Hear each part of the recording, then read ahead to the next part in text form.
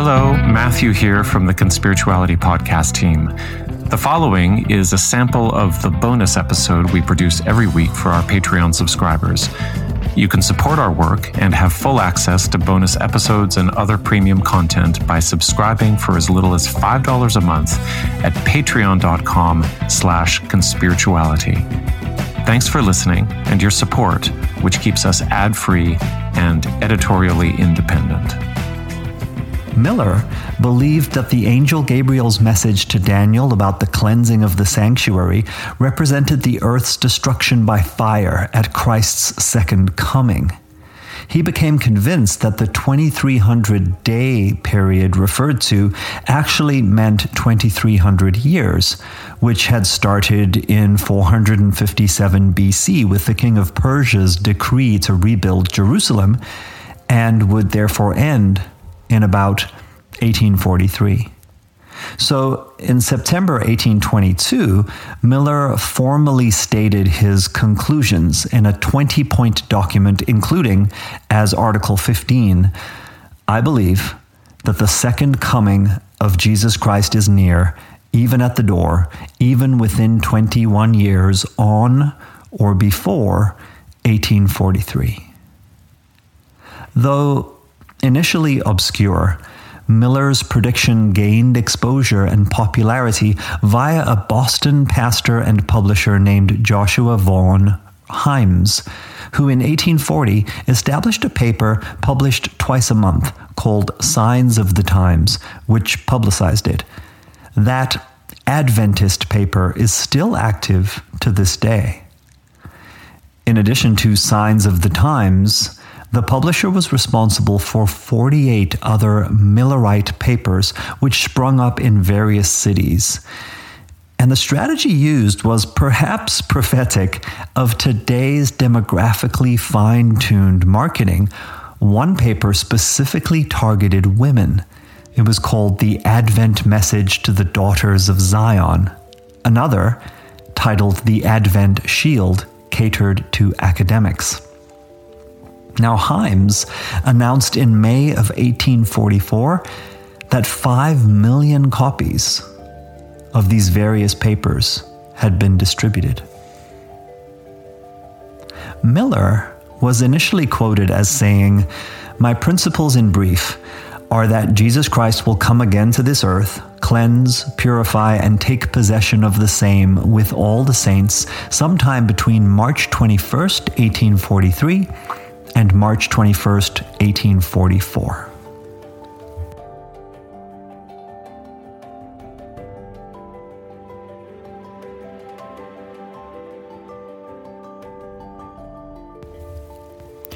When that period passed, without the Savior's arrival, a new date was calculated as April 18th, but still no Jesus. Finally, in a crisis camp meeting in Exeter, New Hampshire, the voice of one Samuel Snow arose in what would, in Millerite lore, become known as the Midnight Cry. Snow delivered a complex theological discussion based on scriptural typology, which is a complex type of exegesis that relates the Old Testament to the New Testament, and concluded with the interpretation that the real date of Christ's awaited return was October 22nd, 1844. Miller's movement, which had been flat and disconsolate for months, caught fire with the bold certainty of this new date. Spoiler alert, this day also passed like all the others without a visit from the Son of God, which left our true believers with the dilemma of how to adapt. Some grabbed onto a string of new dates that would be proposed by different arising prophets. Others left their jobs based on an interpretation that said the earth had in fact entered the 7th millennium, during which time the saved should not work. Others took to behaving like children, taking to heart Mark 10:15, which says that only those who receive the kingdom of God as children can enter it. Still others joined the Shakers, who believed Jesus had already returned in the form of someone named Mother Ann Lee. She was a fire and brimstone preacher who despised sexuality and had been frequently imprisoned for shouting and dancing ecstatically on the Sabbath. She also claimed to have had many miraculous escapes from death and to have spoken in 72 tongues while being examined by 4 clergymen. We, the Shakers, she is quoted as saying, have turned the world upside down.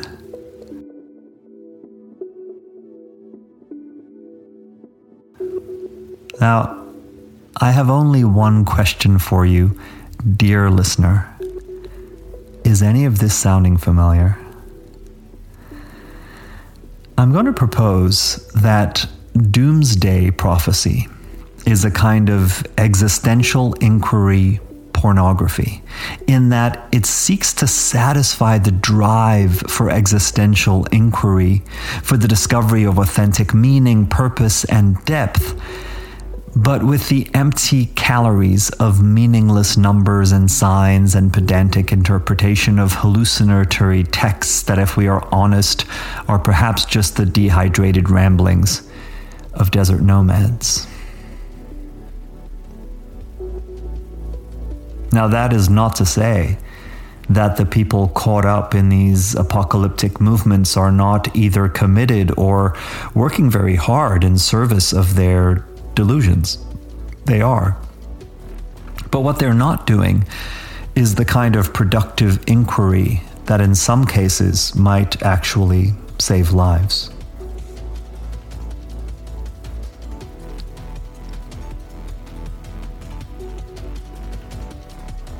In 1997, a spiritual group called Heaven's Gate made international news because of a shocking mass suicide in their San Diego 92,000 square foot mansion commune of 39 members who believed that an alien spacecraft riding in the tail of the Hale-Bopp comet was coming to pick them up after they exited what they called their Earth suits. Wearing black graduation outfits and uniform Nike sneakers, and covered in purple shrouds, the dead had all eaten applesauce and pudding laced with a fatal dose of phenobarbital and washed it down with vodka. This death ritual was enacted in small subgroups over a 4-day period. 8 of the 18 men, including their leader, Marshall Applewhite, were all found by the coroner to have been surgically castrated, which apparently had been done voluntarily some years before on a trip to Mexico.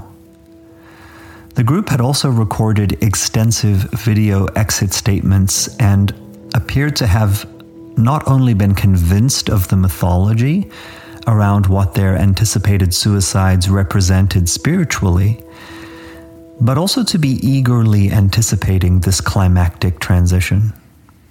Most of the members had been involved in the cult for around 20 years. They strove to look alike with similar haircuts and outfits, and I will add here that watching them talk on camera is not only chilling and sad, but there is, I think, an unavoidable impression that they all seem to share some kind of palpable mental or emotional vulnerability. Questori, one last question. How do you feel about what is ahead for us? Oh, this is the happiest day of my life. I mean, I've been looking for this for so long. Some would probably sit here and, I mean, somebody on the other side of this camera watching this tape would probably say, "What's going on? You know, you all must not have a life, or you're deluded, or you're brainwashed, or whatever the thinking might be." It's hard to tune into. From our perspective, from my perspective, this is Hudson. I mean, this is the answer to everything. You know, these flesh vehicles. I mean, if you use the analogy of a car, and you know, people may keep their cars for a long time before they finally wear out and they clunk out and they die on them, and you know, they go and get another car.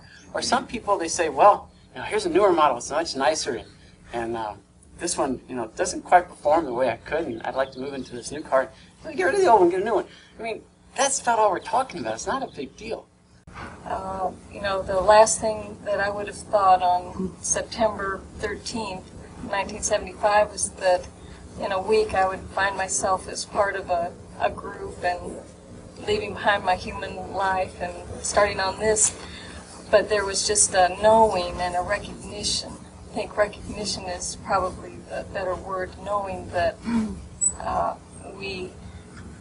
that T and O were someone that I had known and respected prior to this incarnation. So we're looking forward to this. We're happy and excited, and I can't really think of anything else. Well, it's probably old programming, but can't help but think of in the Bible when Jesus says, I am the way and the truth and the life. No one comes to the Father except through me. He was saying, I'm here. I'm sent. The kingdom of heaven is at hand. I am the only way you can reach the next level of the kingdom of heaven. And now it's the end of the age. It's the same thing happening again. T and O are the way and the truth and the only source of life. And without our connection to T and O, we have nothing. So Christians miss it when they read the Bible, and they just don't get it because the atmosphere is so filled with misinformation. But it's so plain and simple and real and true for us. And we know it. You may not know it, which is okay. We have no fear. We're proud and looking forward to what's ahead. And we believe all our classmates feel the same way.